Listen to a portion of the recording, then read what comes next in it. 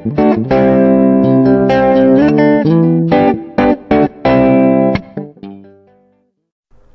morning. This is Melissa from The Good Company with another week of wellness. This week we're talking about sleep and why getting a good night's sleep is so important for our health and ways to make our sleep a little better.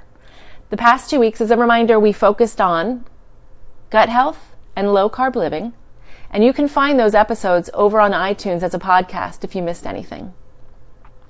So, sleep. Why is it so important for our wellness to get a good night's sleep?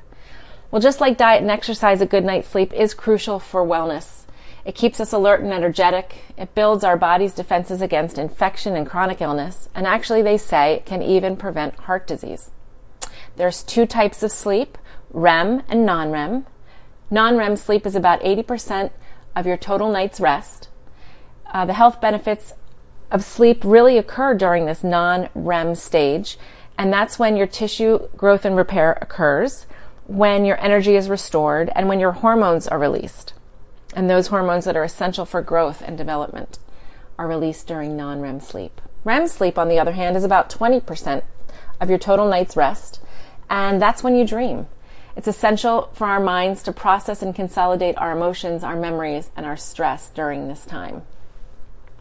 So if you're listening to this thinking, I actually sleep pretty well, maybe we'll have a tip or two that will help you just create a new routine around sleep. But if you're having problems sleeping, the first thing I want you to think about is, what's your pre-sleep routine look like? Do you wash your face, brush your teeth, jump into bed hoping to be asleep in 30 seconds? Well, if that's not working for you, consider establishing a soothing pre-sleep routine. Maybe reading, maybe taking a bath. We want to avoid stressful or stimulating activities like doing work or discussing emotional problems. That will just sort of keep you up because cortisol, which is a hormone, will be secreted, and that sort of increases your alertness.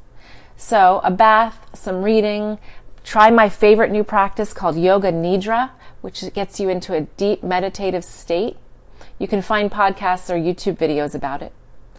Another great way to get ready for bed is to climb into some comfy pajamas, and whether that means an old t-shirt that now is used for sleep, or a pair of pajama pants, or a nightgown, whatever it might be, make sure that you have set clothes for sleep.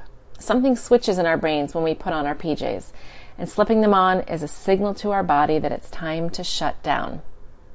So, I hope you get a good night's sleep tonight, but we have 6 more days of sleep to focus on ways to get a good night's rest. We'll see you tomorrow.